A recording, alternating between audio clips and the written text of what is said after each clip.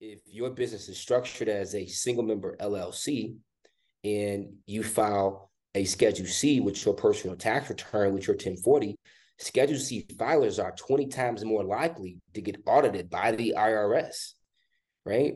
So if we understand that, then okay, how do we, from a tax strategy perspective, position ourselves so that one, we statistically reduce our chance of being audited.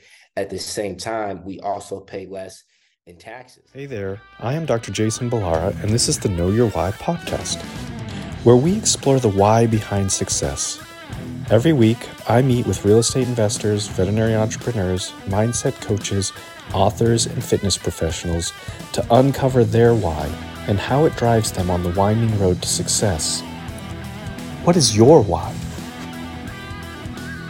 Hi everyone, I'm Jason Ballara, and this is the Know Your Why podcast. Today I'm here with Eugene Marshall. Eugene is the founder and CEO of Magnolia Tax Services. He is an enrolled agent. He's federally authorized to represent taxpayers before the IRS.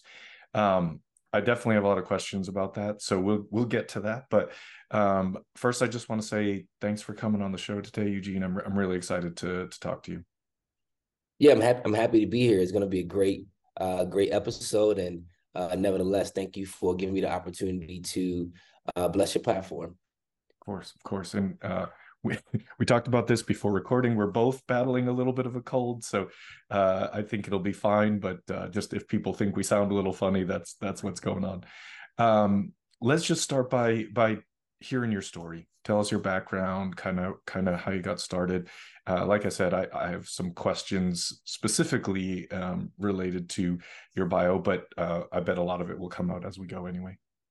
Yeah, absolutely. So, as Jason already alluded to, Eugene Marshall, the founder and CEO of Magnolia Tax Services. Magnolia Tax Services is a tax advisory firm that specializes in tax planning, tax preparation.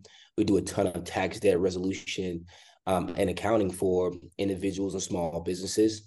I'm also a avid real estate investor. I have 29 units. I'm actively looking for additional opportunities to increase my rental portfolio. By default, the firm does attract a lot of real estate investor clients, simply because one, we speak the language. Two, I actually have experience in the industry as well, and we promote our team members to ultimately buy real estate for cash flow purposes, but more importantly for tax benefits.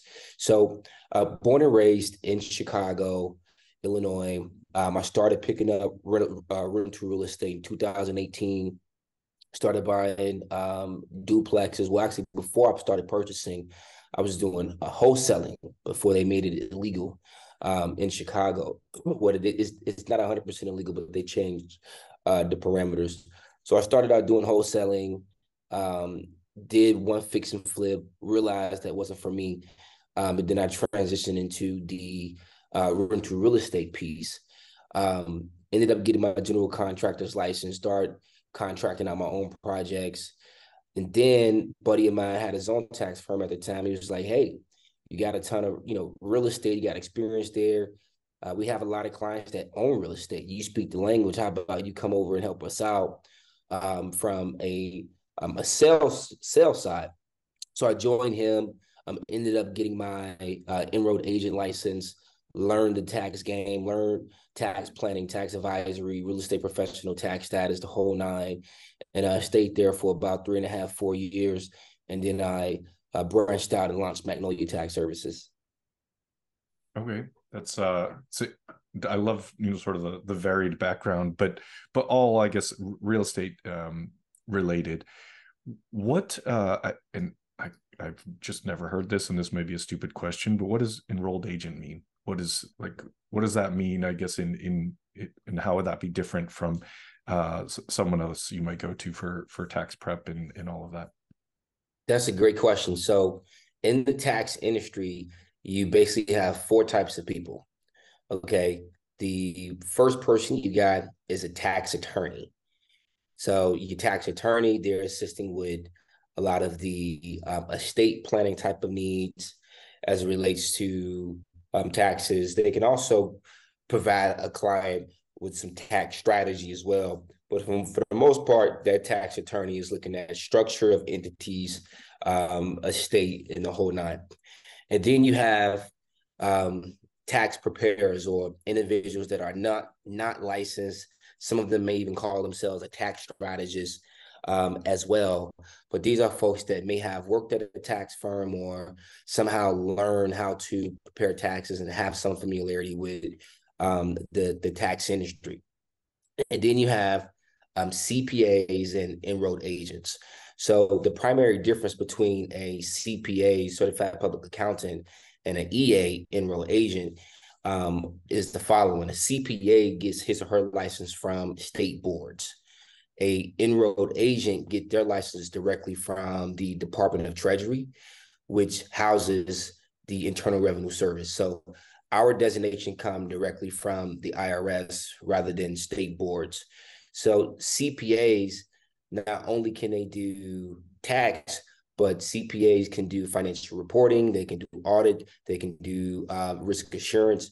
Those are the functionalities of a certified public accountant. You also have some CPAs that focus solely in tax. But the average taxpayer, the average consumer automatically hears CPA and they think that this person knows taxes. And the reality of it, there's a ton that don't. And us as EAs, enrolled agents, we partner with a lot of CPAs because they don't do taxes. They're solely focused on the accounting, balance sheets, profit and loss statements, the financial reporting. And EAs, our focus is solely in tax. We do everything from tax debt resolution, tax representation, tax preparation, and ultimately tax planning. So if an individual was ever to get audited by the IRS, 9.5 times out of 10, that person is getting audited by an enrolled agent. Okay. That's interesting. I didn't know all of the distinctions there, and I appreciate you kind of breaking that down.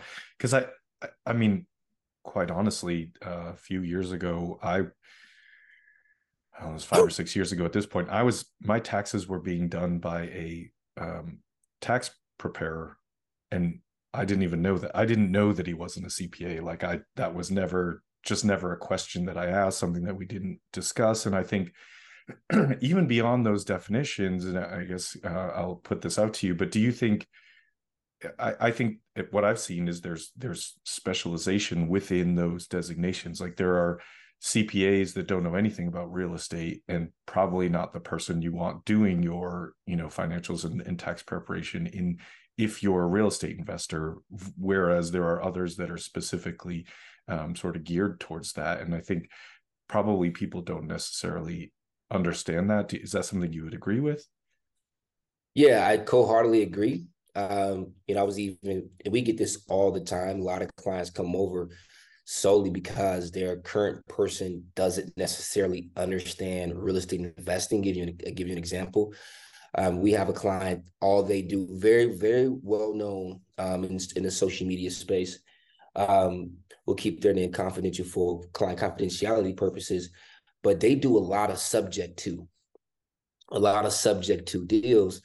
And he has had a hard time explaining things to his CPA that, hey, I actually do control this asset, but the CPA sees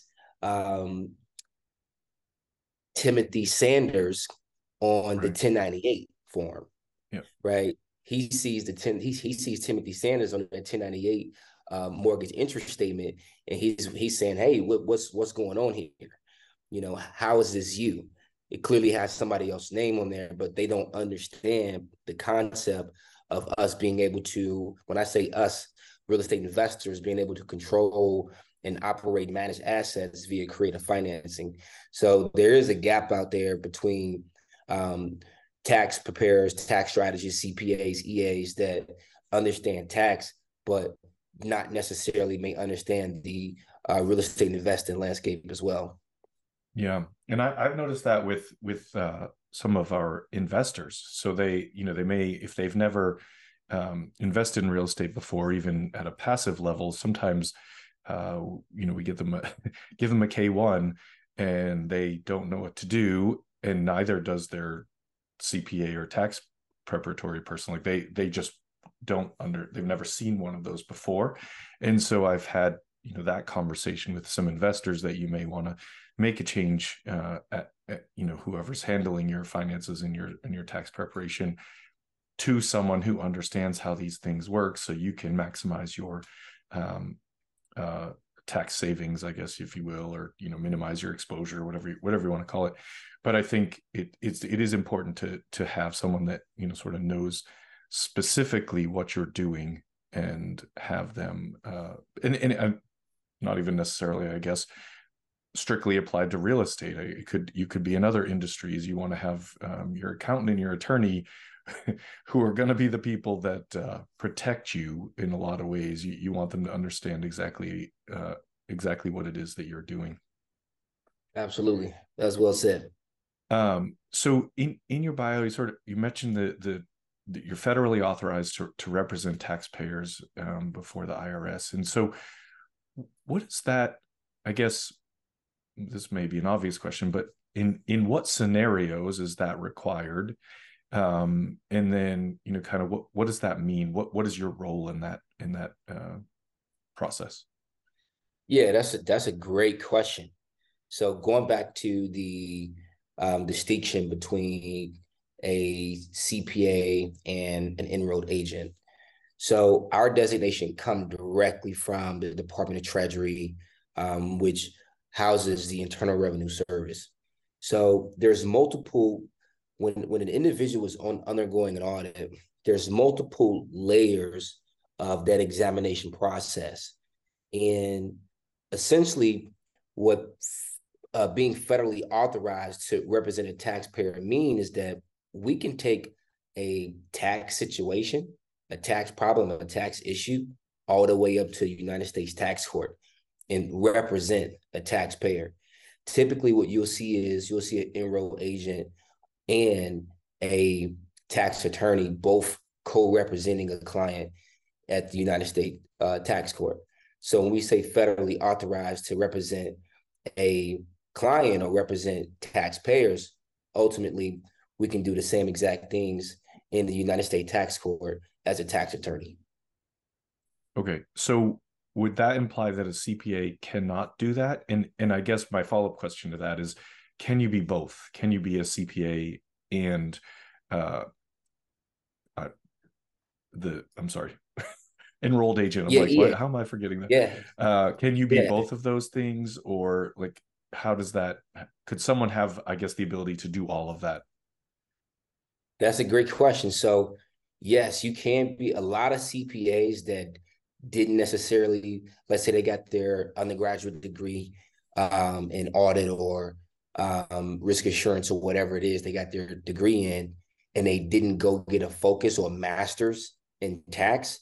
What they'll do is they'll go and get their EA license instead.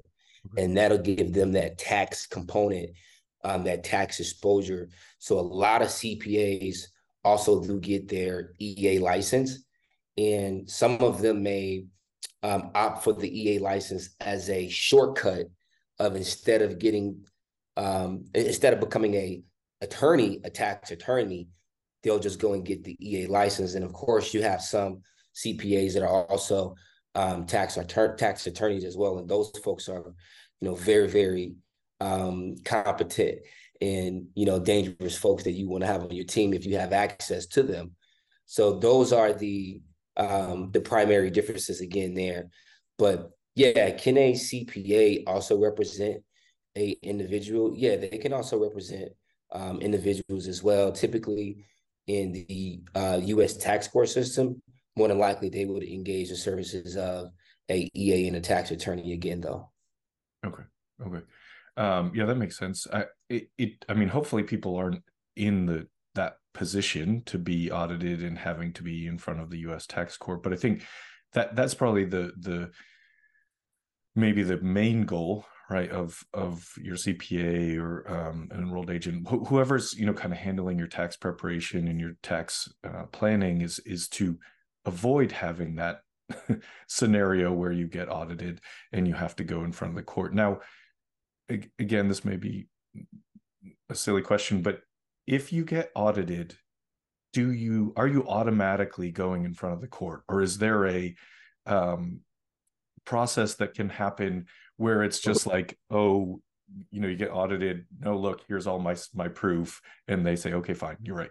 So, or is it always going to become sort of an actual tax court case?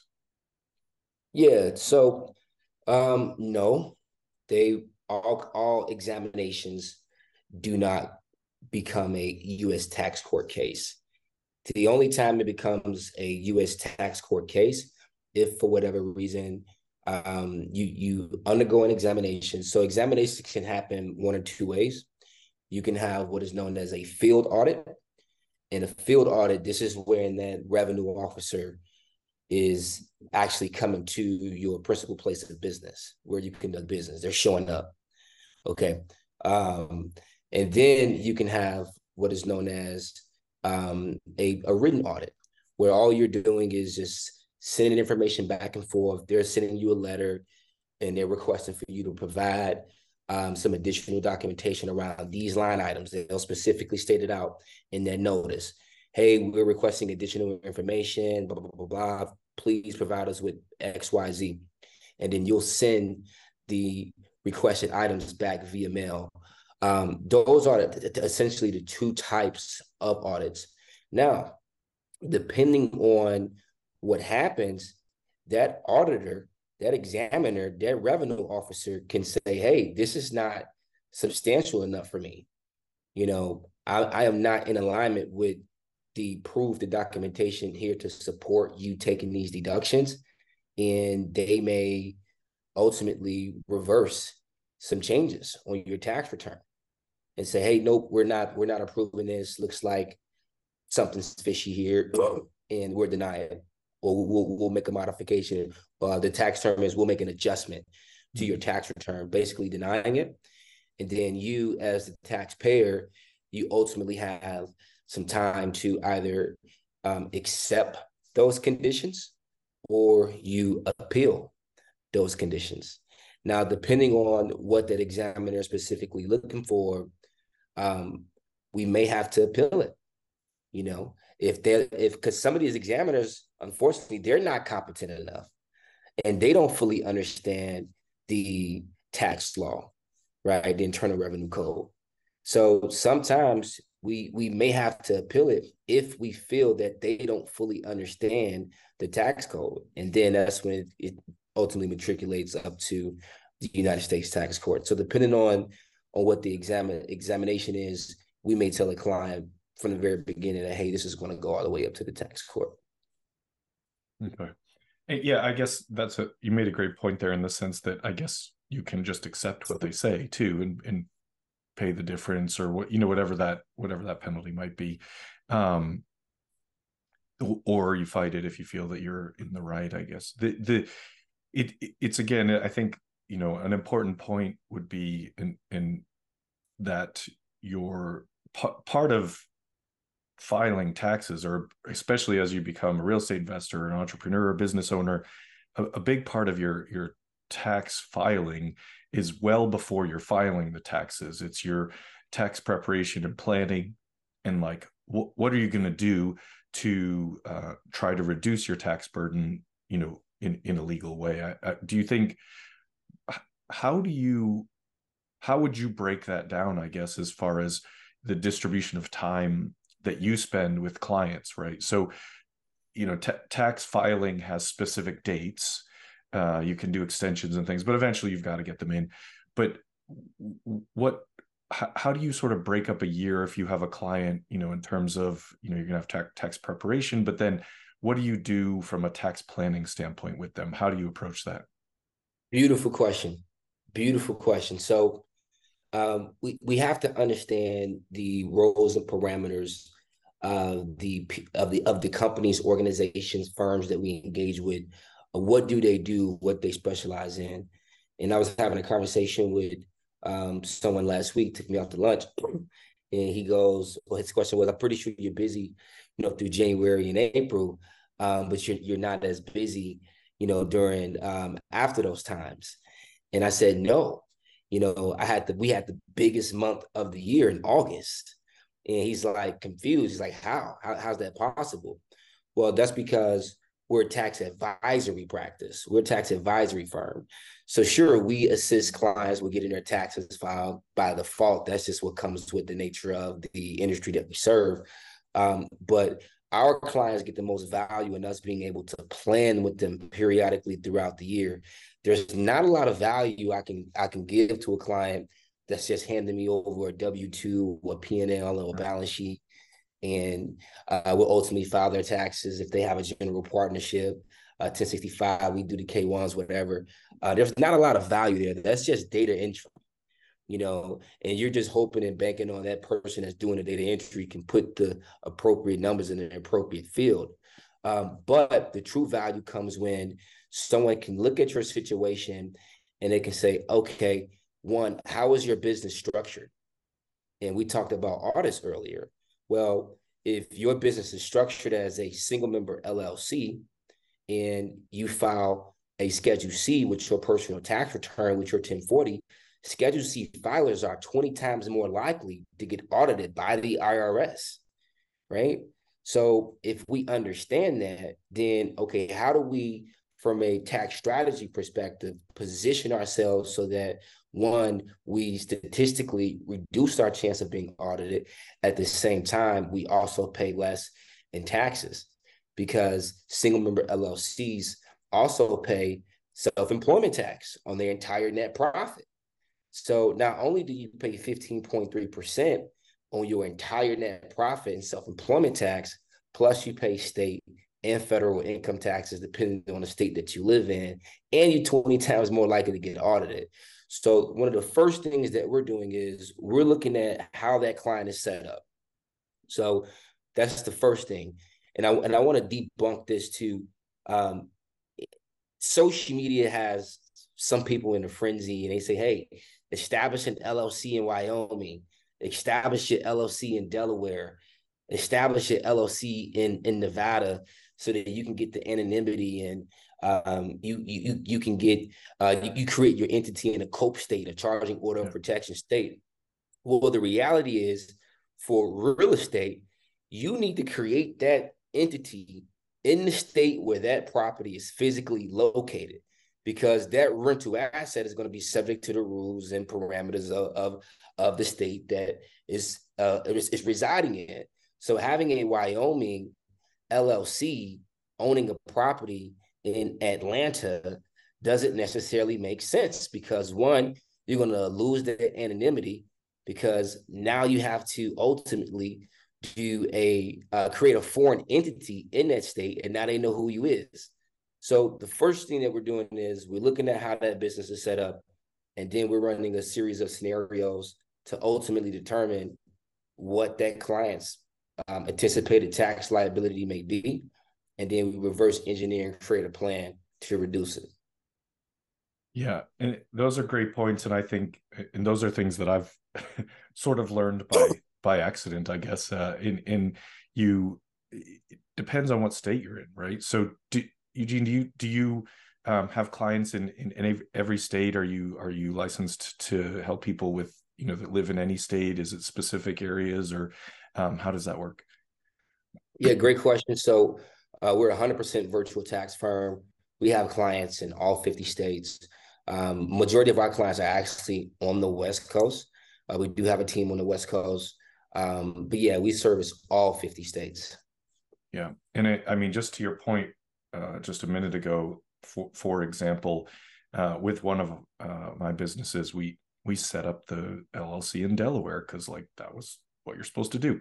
And then I live in California, and California makes you file a foreign entity anyway. And so there goes the point of having any anonymity. It's like, and also this is a thing that, you mentioned social media. This is a thing that always makes me sort of laugh, is like, we do all these things, to create anonymity, but then everybody's on social media talking about what they're doing. So it's not really that hard to figure out, like, to be found. And so I understand that you want to protect yourself through structure, but if you think really that nobody knows who you are, then you probably shouldn't be on social media. And it's an interesting dichotomy that I think I see in the real estate space, of people putting everything on social media, but also like going through all the back channels of establishing anonymity that isn't really there. So when you're doing, I'm sure this is individual client based, but when you're doing your tax advisory, and I think you mentioned if someone's just, they're handing over their W-2s and their K-1s and stuff, at that point basically it's too late, right? So you have to file what happened. And so you can't, if you're waiting till January 1st to go to your whoever's doing your taxes and say, here's my stuff, that's not tax planning. And so that is like a huge important component of it, especially as you get more real estate or get more businesses or whatever the case may be. And so, I mean, I guess it makes sense that, August would be a busy month because you still have a little more time to make any changes that you might need to make. You hear about people doing capital expenditures at the end of the year, that kind of thing, when they know sort of where their profits lie. I mean, there's a lot of different strategies that are very legal, but so when you when you have clients, maybe what is that timetable that you set up for them within the year? How do you kind of tend to structure your business with them?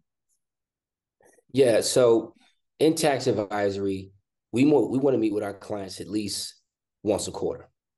That's an ideal scenario. The reason why we have this quarterly checkpoint, quarterly cadence, is because we've had some scenarios where we meet with a client Q1, we meet with a client Q2, and business may be a bit slow for that client in Q1, Q2. They're generating revenue, right? They got money coming in, but it might not be it might not be as busy. And then Q3 comes around, client, we can't meet with the client. Client is too busy making money in their business, and they don't come back around until Q4, November, and they say, hey, I made 150,000, 200,000 in Q3. What do I need to do to minimize my tax bill? What do I need to be concerned about? Do I need to make any estimated tax payments? Well, it puts us as a tax advisory firm in a reactive situation, and also puts the client in a reactive situation as well.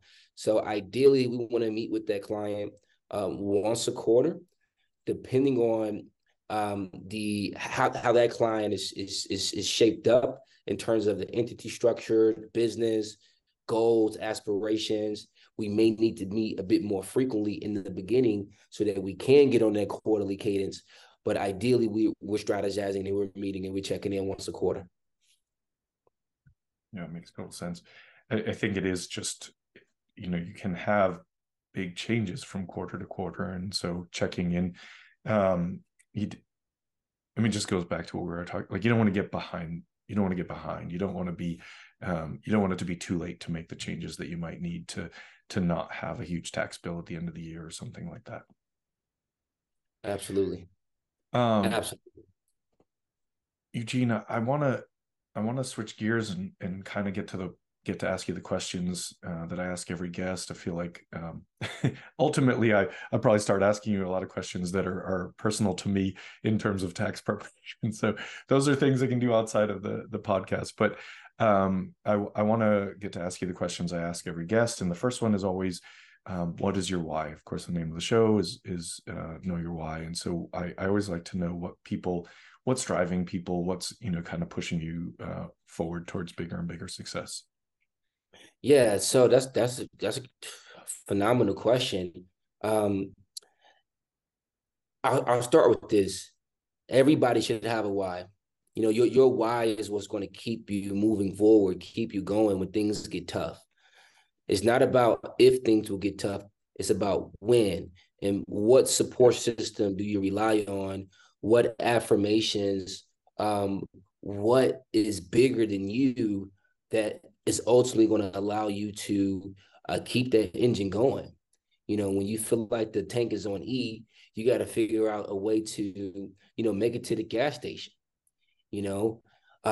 So for me, my why is a combination of a couple of different things. The first thing is family.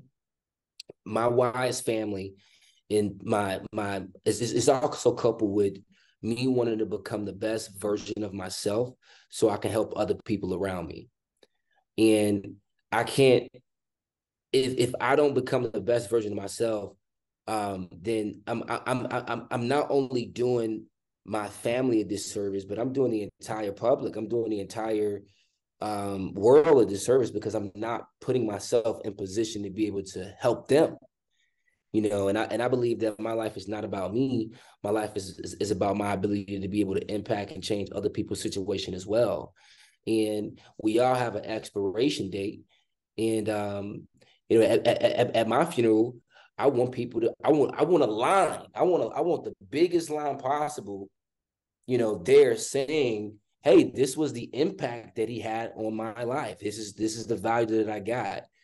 So my why is family, and the ability to become the best version of myself so I can help those that's around me.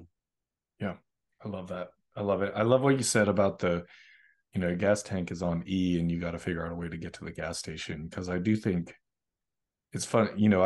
I've never heard that before. I love that analogy. And I think it's like, when you said it, it resonated so much because I'm just like, yeah, there are those days that I'm just like, man, I don't know. You're like, I don't even know what to do to get to the gas station. And you're like, and it's like, you know what? I'm gonna stop everything. I'm gonna go for a walk with my kids, or I'm gonna go to the gym or something. Like, just find that thing that gets you back on track, gets your tank re-energized, and keeps you moving forward. So I love that. I love that analogy. I may steal it at some point, so I'll but I'll be sure to give you credit for it.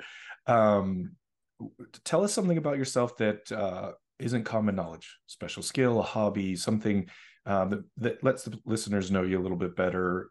Anything that you're comfortable sharing. That's a good one. Let's see. Um, I like to cook. I'm a good chef. I like to sometimes me and my girlfriend will invite a private chef over to cook, and I'll invite clients over. I'll invite some friends over, and it's a good opportunity for us to have an in-home experience, and it's a great way to also bring business in too. Um, so I do like to cook.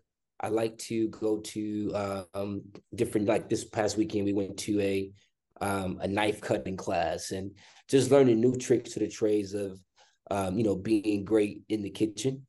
I know that's totally off topic with taxes and finances. Um, but yeah, man, I like to get in the kitchen and make a good meal. Well, that's the point of that question, is to be off topic. So, no, that's great. What's your specialty? What do you like to cook? Like, what's your favorite meal to make? Yeah, my favorite meal to make, I'd say, is a lemon zest branzino with some asparagus and a garlic herb butter sauce that we lay over the top with some basil. It's very good. Yeah, sounds amazing. Sounds amazing. I love it. um, that's super cool. The private chef thing. We did I forget the name of it, but it was this. I found it for my wife for Christmas, that you can do online cooking classes with chefs all over the world. And so, like, we made like a shepherd's pie from a guy that was in Maine, and we made a like a homemade pasta and sauce from a chef that was in Italy. Like, it was actually really pretty cool. I wasn't sure what it was going to be like. I was like, let's give it a shot. It was a blast, just kind of, and the food Very was nice. so good. It was really neat, a neat experience. When people hear this and they want to reach out to you, what's the best way? Yeah, the best way to reach out to me directly is by calling into our office. You can call into our office at 414-285-2446, or you can visit the magnoliataxservices.com and schedule some time to chat. Let's schedule a 15-minute discovery call and learn more about your situation, what it is that I can do for you. If there's something that we can do for you, we'll tell you. We're very transparent about what we can do, and we're very transparent about what we can't do as well. We want to make sure that we can deliver for our clients. And if we cannot deliver for you, then we'll refer you out to somebody that we know that can. Love that. Okay, perfect. Final question for you, Eugene. What piece of advice would you give to someone? And you can take this in whatever direction you want. I often say, what piece of advice would you give to someone starting in real estate? Certainly feel free to answer it that way. If you want to relate it to tax or business, that's fine too. But just someone who's looking to kind of get off the ground, some advice or inspiration that you might have for them. Yeah, prioritize personal and professional development.